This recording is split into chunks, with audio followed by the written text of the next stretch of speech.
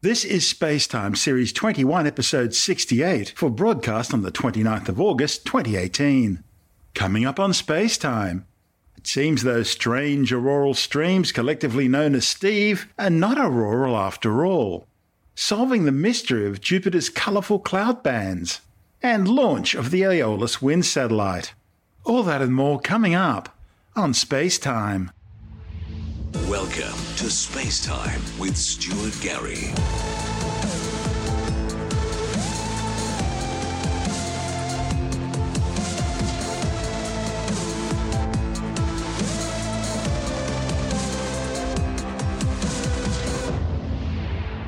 A new study claims that strange auroral streams, collectively known as Steve, are not auroral after all, but an entirely new celestial phenomenon. The mysterious thin ribbons of purple and white light that sometimes appear in the night skies were first brought to the world's attention in 2016. Amateur photographers have been capturing the phenomenon, colloquially known as Steve, on film for decades, but the scientific community only got wind of Steve in 2016. When scientists first looked at images of Steve, they realized the lights were slightly different from that of typical aurora, but they weren't sure what underlying mechanism was causing it. Now, a new study in the journal Geophysical Research Letters reports on researchers analysing a Steve event from March 2008 to see whether it was produced in a similar manner to aurora. Aurora occur when high-energy charged particles, usually protons and electrons generated during geomagnetic storms on the Sun, collide with Earth's magnetosphere and are guided by the planet's magnetic field lines through the ionosphere, a region of charged particles. As these particles travel towards the north and south magnetic poles, they collide with oxygen and nitrogen atoms and molecules in Earth's upper atmosphere, causing them to excite and emit photons, giving off a glow and producing the colourful curtain-like displays known as the northern and southern lights, the aurora borealis and aurora australis. The colours being emitted during aurora depend on the particles being ionised. Reddish-brown glows are caused by collisions of particles with single oxygen atoms in Earth's upper atmosphere, usually above 300 kilometres. Lower down, the more common green hue is created by single oxygen atoms down to altitudes of around 100 kilometres. The kaleidoscopic curtains suddenly turn a whitish-yellow beige when nitrogen's mixed in with the oxygen. And aurora can also exhibit blue, red and even purple glows in lower atmosphere caused by the excitation of molecular nitrogen below 100 kilometres. But this new study suggests Steve is produced by an entirely different atmospheric process than the aurora, making it an entirely new type of optical phenomenon. The study's lead author, B. Gallardo Lacourt from the University of Calgary, says right now science still knows very little about Steve. The author suggests Steve is a kind of air glow, a glowing light in the night sky that's distinct from aurora. Studying Steve will help researchers better understand the upper atmosphere and the processes generating light in the sky. A group of amateur auroral photographers first brought Steve to science's attention in 2016. A Facebook ground called the Alberta Aurora Chasers had occasionally noticed bright, thin streams of white and purple light running east to west in the Canadian night sky when they were photographing aurora. While aurora can be visible every night if the viewing conditions are right, the thin light ribbons of Steve were only visible a few times a year. And light from Steve was also showing up closer to the equator than aurora, which can usually only be seen at higher latitudes. Photographers first thought the light ribbons were created by excited protons. The problem is, protons can only be photographed with special equipment. That's because the light that protons produce usually falls out of the range of wavelengths picked up by normal cameras. Looking for a name for their phenomena, the Aurora Chasers eventually dubbed the light ribbon occurrences Steve, in a reference to the 2006 film Over the Hedge. When researchers presented their data about the unusual lights to a 2016 scientific conference, a fellow space physicist proposed converting the name to the backronym, yes I did say backronym rather than acronym, to the backronym STEVE, which in this case stands for Strong Thermal Emission Velocity Enhancement, and the broader scientific community adopted it. Scientists then started using data from satellites and images from ground-based observatories to try and understand what was causing the unusual light streaks. The first scientific study published on Steve identified a stream of fast-moving ions and superhot electrons passing through the ionosphere right where Steve was being observed. The researchers suspected that these particles were connected to Steve somehow, but were unsure as to whether they were actually responsible for producing it. After that first study, in which Gallardo Lecourt was one of the co-authors, the researchers wanted to find out if Steve's light was being produced by particles raining down into the ionosphere, as typically happens with aurorae, or whether there was some other process at work. In this new study, Gallardo Lecourt and colleagues analysed the Steve event, which occurred over eastern Canada on March 28, 2008, using images from ground-based cameras that record auroral activity over North America. They coupled the images with data from NOAA's Polar Orbiting Environmental Satellite 17, which luckily happened to be passing directly over the ground-based cameras during the Steve event. This satellite's equipped with an instrument that can measure charged particles precipitating into the ionosphere. The study's results suggest that Steve is in fact an entirely new phenomenon, distinct from typical auroras. The satellite detected no charged particles raining down into the ionosphere during the Steve event, meaning it's most likely produced by an entirely different and as yet unknown mechanism. The author's next step will be to determine whether the streams of fast ions and hot electrons in the ionosphere are creating Steve's light, or if the light's actually produced higher up in the atmosphere. We'll keep you informed. You're listening to Space Time. I'm Stuart Gary.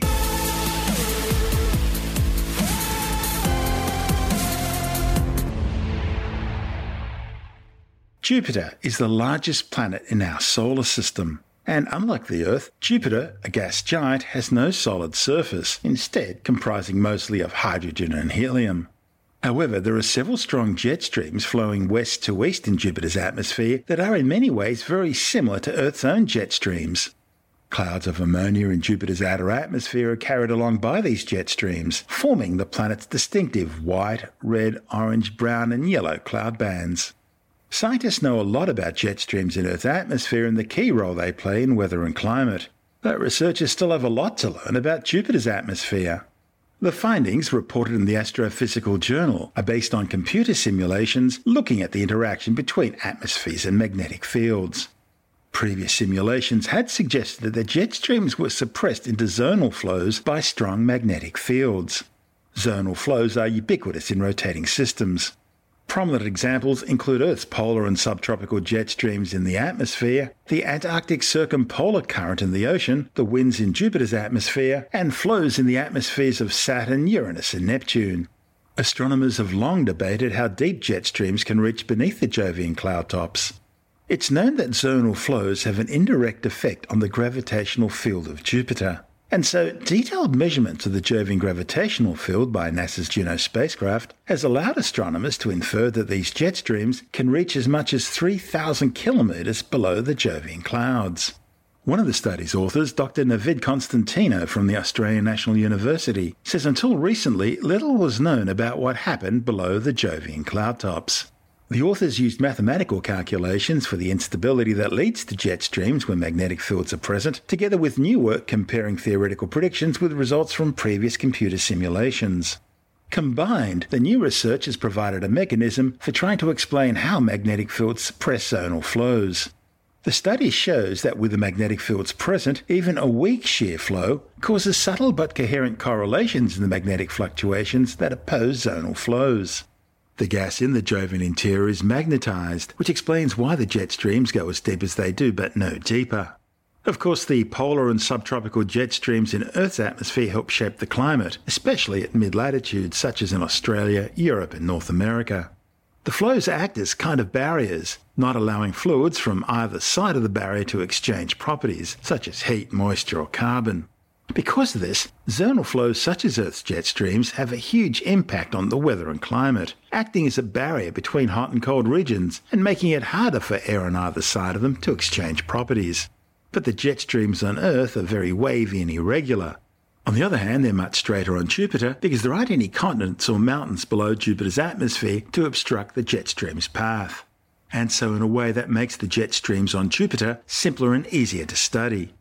Constantino says by studying Jupiter, not only are scientists unravelling the mysteries of the interior of a gas giant, but they can also use Jupiter as a laboratory for studying how atmospheric flows work in general. These stripes that you see are actually formed because there are very strong winds in the atmosphere of Jupiter that flow all around Jupiter. Very strong winds, alternating winds, a series of winds So there's a strong wind from west to east, and then above there's another strong wind from east to west, and so on and so on. And in between each of these bands, there's a very strong wind. And these winds are similar to the jet streams we have here on Earth. But unfortunately, the jet streams don't have an imprint on something colorful that we can see that we could see if we see a picture of Earth from space. But other than that, they're very similar. Yeah. So that's why we have these bands. Now, people have been studying Jupiter and why these strong winds form in the atmosphere of Jupiter. And there were many theories about how these strong winds form there. And all these theories had various assumptions, and they had various predictions of how deep these winds would continue below the clouds, below the tops of the clouds that we see. And before Juno went there, before NASA spacecraft Juno went up to Jupiter, there was no direct observation to compare with and rule out some of these theories or not.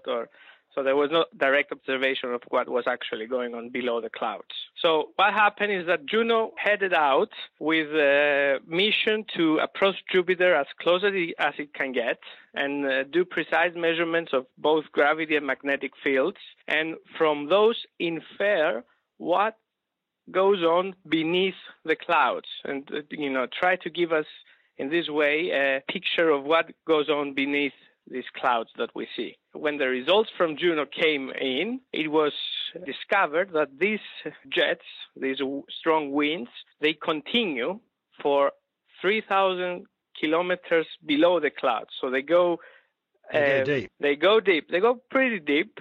Not as deep as some of the theories were suggesting. Some of the theories were suggesting that they go all the way down to the interior, but some other theories, for example, were suggesting that they just continue for a few hundred kilometers over a few kilometers.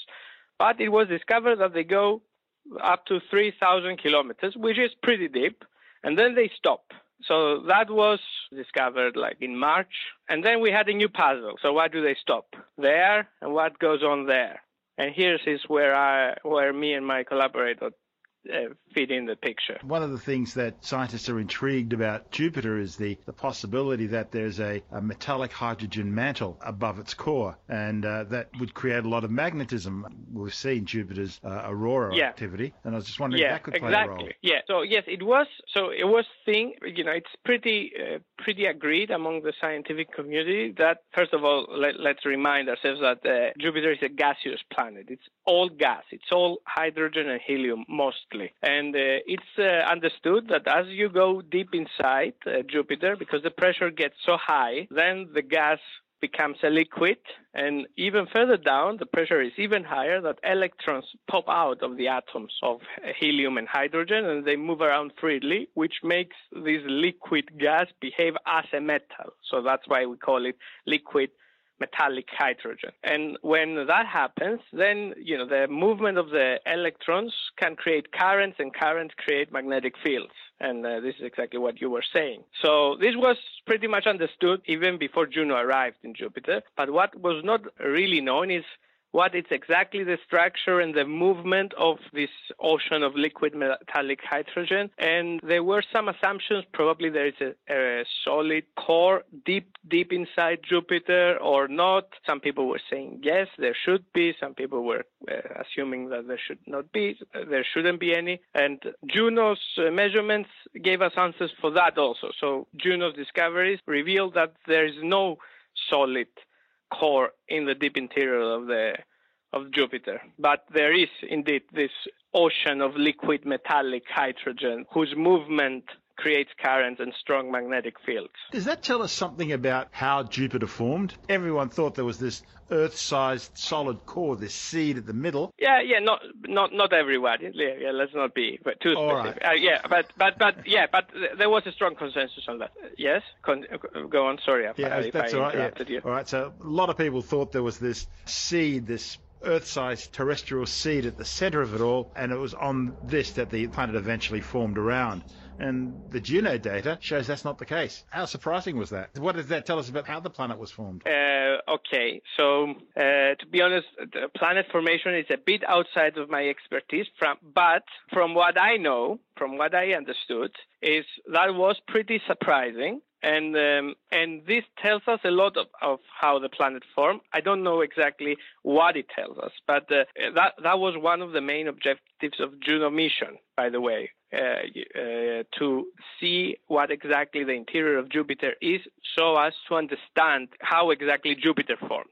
And why do we know Jupiter formed? You know how the rest of the solar system formed, because Jupiter contains so much of the solar system's mass. Exactly. If you take out the sun, 98% of the solar system mass is the sun.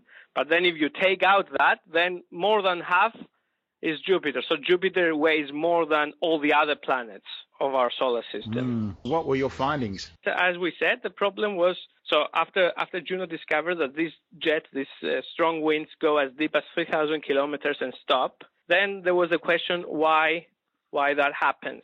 Why do they stop there? And also, if you listen to the NASA announcement, you will see that they say, we know now that jets go as deep as 3,000 kilometers. Also, we know that from 3,000 kilometers, more or less, and below, the pressure is so high that the liquid hydrogen becomes contacting and we start having magnetic fields. So 1 + 1 makes 2. Probably magnetic fields have something to do with the jet terminating at that depth, but we don't know. This was the status before our research. So what we did is that we formulated a theory for the interaction of zonal jets, these strong winds, with magnetic fields. And within our theory, we predict that the winds should stop, should shut down when the magnetic field is strong enough. So this comes and probably gives an explanation to Juno's findings, because we know that below 3,000 kilometers, magnetic fields start to be strong, and we know that there are no jets there, there are no strong winds there, and we have a theory now that predicts and explains the mechanism for why is that. And how did you reach your conclusions? We were motivated by some computer simulations that were done to understand the interior of stars and gaseous planets. And these simulations were finding that when you have strong enough magnetic fields, the jets turn off, but they couldn't explain why. So we formulated a theory, a mathematical theory, starting out from statistical physics and turbulence theory. From basic principles, we formulated a theory that describes this interaction, and then we plugged in some numbers, and we saw that this theory predicted that as you increase magnetic field strength, then the winds should shut down. And then, after we had this prediction, we looked at the Juno's findings, and we realized that Juno was finding that the strong winds terminate more or less at that point that magnetic fields start to be strong enough. So this gives us credibility for how our theory might be very applicable to explaining what goes on in the interior of Jupiter. What's your hypothesis as to how a magnetic field affects a jet stream? So our theory, it's First of all, we had this hypothesis from before, but it also comes out as a prediction of our theory, is that when you have magnetic fluctuations, when you have a turbulent fluid with also magnetic fluctuations in it, you have that is magnetized and has magnetic fluctuations, then as soon as some strong jet starts forming, it self-organizes the magnetic fluctuations in such a manner so that they coherently act to oppose it and keep it back. So that's why when you have strong enough magnetic fields, you cannot form strong winds. As soon as a strong wind starts to form in one particular place, then the magnetic fluctuations, as if out of a conspiracy, all these fluctuations which seem to be random, they coherently self-organize to align exactly against that. Almost like a feedback. It's exactly a negative feedback loop. Yeah. That's Navid Constantino from the Australian National University. And this is Space Time. I'm Stuart Gary.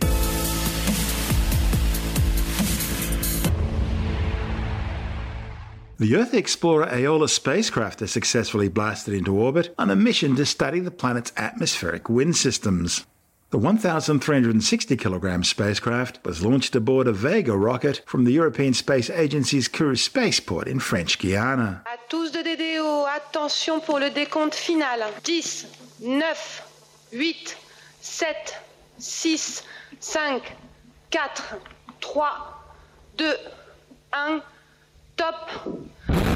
Allumage P80 et décollage VV12 Aeolus. Rising into the light clouds. All is well on board, says the DDO. Vega weighing 138 tons at liftoff as she lifts off from French Guiana, beginning the 12th mission in her career. They call her the light launcher at 138 tons, but I guess that's relative. The first stage is burning now. She weighs 97 tons. 88 tons of that are fuel. Most of any launcher's weight is propellant in any system that we're using today. The first stage burns its single engine for about 2 minutes before being jettisoned. First stage is produced in Colleferro near Rome, then delivered to the French Guiana plant here, where it's loaded with fuel and transferred to the booster integration building. You're having returned with a big smile on his face. Before separation is Martin Caspers. So, how was it? Incredible. Tell us. You see it, you feel it, and all the emotion that comes loose. Début du dogleg. It's great. You're laughing. No, it's not laughter. Yes, it's laughter, but also a cry. Did you cry? Did you shed a tear? I did shed a tear. That's good. What impressed you the most? The sound, the speed, the light, what? The light was so bright. I had not expected that from such a small launcher. I saw the Galileo or the Ariane launch, but this was much brighter than I had expected. It's like Times Square out there. You can read a newspaper. P80, first stage separation has come on time. We're into the second stage burn, called second stage the Z23, Z for Zefiro, burns its solid rocket motor for 86 seconds. Avio, of course, responsible for production, integration, and testing of both second and third stages. Propulsion du Z23, parfaitement nominal. Vega's launching north, going into a sun-synchronous orbit. Why do we need that sort of an orbit? We need it for Aeolus, for the instrument, for Aladdin. We want to have a dusk-to-dawn orbit, so that we're always in the sunlight, and it's also the best way to measure the wind profile. And the orbit is called, they have a name for it, it's ball of yarn orbit, right? Explain that to us. It is basically you go north to south pole while the Earth is rotating underneath of you, and this way you peel off the Earth completely. Separation of the second stage. We're waiting for confirmation by the DDO of the third stage, ignition of the third stage. Allumage and there you are, 09. right on time. And coming up next, separation of the fairing. All right on time. We can separate the fairing now because we've made it out of the atmosphere. Aeolus uses laser technology to measure wind speeds around the globe, thereby allowing scientists to better understand the workings of the atmosphere and improve weather forecasting. The spacecraft is named after Aeolus, who in Greek mythology was appointed by the gods as keeper of the winds. The satellite was deployed into a polar orbit 55 minutes after launch, with first contact established through the Troll ground station in Antarctica. The satellite's being controlled from ESA's European Space Operations Centre in Darmstadt, Germany. Mission managers will now spend the next few months carefully checking and calibrating the probe and its systems as part of its commissioning phase. Aeolus uses a completely new laser-based approach to measuring wind speeds from space. It's using Aladdin, the most sophisticated instrument of its kind ever put into orbit. Aladdin is using revolutionary new laser technology to generate pulses of ultraviolet light that are beamed into the atmosphere to profile the world's winds. It's a completely new approach to measuring winds from space. In the process, Aladdin's filling a gap highlighted by the World Meteorological Organization by providing direct global wind measurements. Aeolus will therefore provide scientists with information they need to better understand how wind, pressure, temperature and humidity are all interlinked.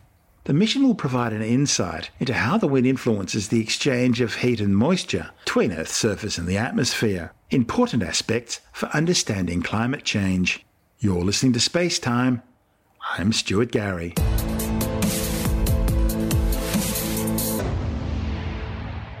China has launched 2 remote sensing satellites for Pakistan.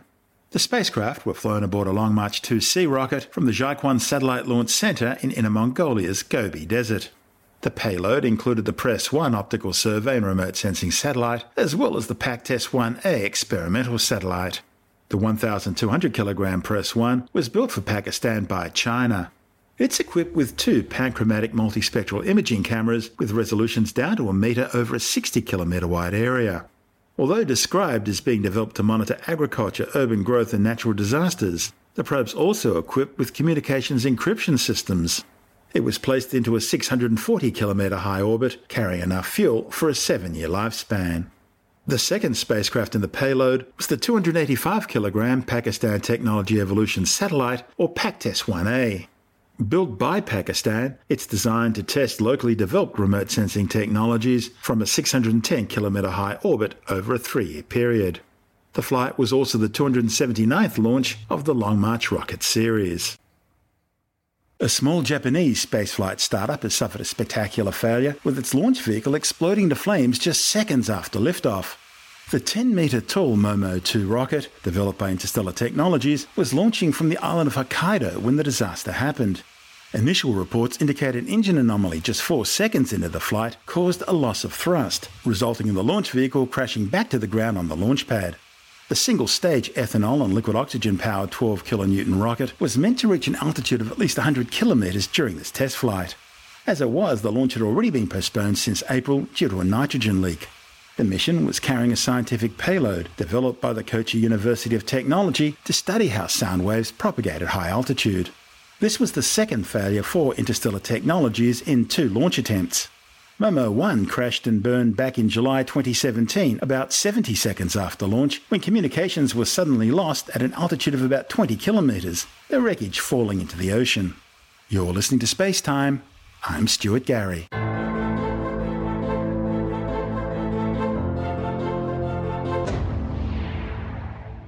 And time now for a brief look at some of the other stories making news in science this week with the Science Report. New research warns that alcohol kills an average of 2.8 million people every year worldwide, and it remains the leading risk factor for premature death and disability in people aged 15 to 49. The findings, reported in the Lancet Medical Journal, suggest that up to 88% of Australian men are drinkers, while the figure for women is 83%. The study also found that alcohol use was linked to 8.4% of premature deaths in Australian men and 2.2% in women. And together that equates to just over 8,000 deaths annually. A new study claims higher levels of carbon dioxide in the atmosphere may threaten human nutrition in many parts of the world. The findings, reported in the journal Nature Climate Change, examine the effects of higher CO2 on iron, protein and zinc levels.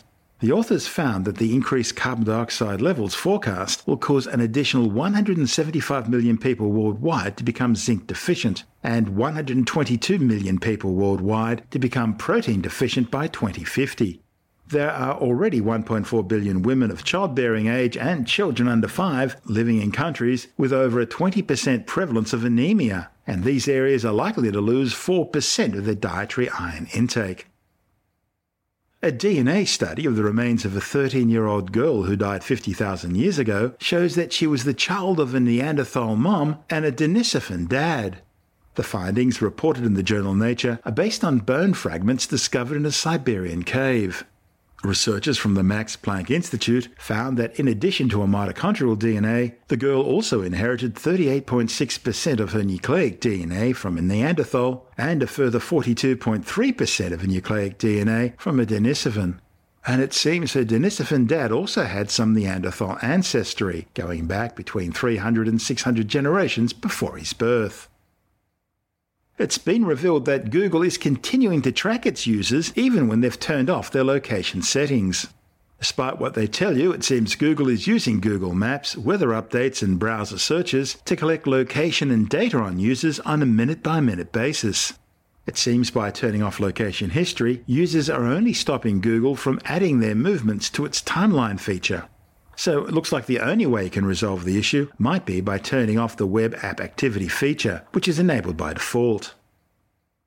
Iran has been identified as responsible for a concerted cyber attack targeting scientific research and intellectual property at 33 Australian universities. The findings come as Australia opens a new National Cybersecurity Centre in Canberra. And the new facilities had hit the ground running. It's already dealt with some 14,000 cyber security incidents, costing Australia over $7 billion annually. And globally, the figure's estimated to be around $600 billion. as well as attacks by countries like Iran, North Korea and China targeting defence and national security interests, malicious and criminal attacks remain a primary cause of computer data breaches across Australia. With the details, we're joined by Alex Zaharov-Reutt from IT Wire. Yes, well, this is information from the Office of the Australian Information Commissioner. Now, in Australia, it was made the law that it was a mandatory data breach regime was put in place, so that if you were a business of a certain size, you had to report if you had a data breach. That's a hack attack, people using whether it's spear phishing or brute force attacks or some other method to guess people's passwords and then to breach databases and suck that information out and put it on the dark web. Well, in Australia, there were 242 data breaches in the last 3 months. And that's startling. I mean, it's incredible because, we didn't hear about these things before. We heard about the big Sony hacks and other hacks overseas, Equifax and those other sort of organizations with millions, if not tens or hundreds of millions of US subscribers. But these hack attacks are happening around the world. And unless the company reports it and you know about it, how do you know to change your password or to take whatever action you need to take to secure your information? I mean, obviously, it's of paramount importance to not use the same password on various different sites. It's not just the information you're keeping, but also the information companies are keeping or the government are keeping on you. Right now, for example, here in Australia, the My Health Record electronic data scheme is all the go. It's what everyone's talking about. And there are some very legitimate concerns as to whether or not the federal government can actually hold those medical records secure. Absolutely. The government talks about military-grade security, but what about all of the other providers, the doctors and hospitals and other places that can access that information? What about attacks through their networks? And what about the fact that, governments have been hacked as well? I mean, just because the government says it has military-grade security doesn't mean that very smart and advanced hackers can, target the weakest link, which is people, to try and get credentials and break into systems and then, again, sell that information on the dark web. And look, if there's information about you, about your health status, about diseases you might have had or problems you've had, some of that information can come in to be used for blackmail or all sorts of different scenarios. So, yeah, there's obviously a great deal of concern about databases and, who is securing those. Sadly, it's at risk, and doesn't matter how strong the good guys seem to make their systems, the bad guys always seem to find a way to get around it. And that report by Alex Zaharov-Reutt from IT Wire. You're listening to Space Time. I'm Stuart Gary, and that's the show for now. You can subscribe and download Space Time as a free twice-weekly podcast through Apple Podcast iTunes, Stitcher, Bytes.com, Pocket Casts, SoundCloud, YouTube, Audio Boom, from spacetimewithstuartgary.com, or from your favourite podcast download provider. Spacetime's also broadcast coast to coast across the United States on Science 360 Radio by the National Science Foundation in Washington, D.C., and available around the world on TuneIn Radio. If you want more Spacetime, check out our blog where you'll find all the stuff we couldn't fit in the show, as well as loads of images, news stories, videos, and things on the web I find interesting or amusing. Just go to spacetimewithstuartgary.tumblr.com. That's all one word and in lowercase, and that's Tumblr without the E. You can also follow us on Twitter through @StuartGary, at Spacetime with Stuart Gary on Instagram, and on Facebook, just go to www.facebook.com/Spacetime with Stuart Gary. Spacetime is brought to you in collaboration with Australian Sky and Telescope magazine, your window on the universe. You've been listening to Spacetime with Stuart Gary. This has been another quality podcast production from Bytes.com.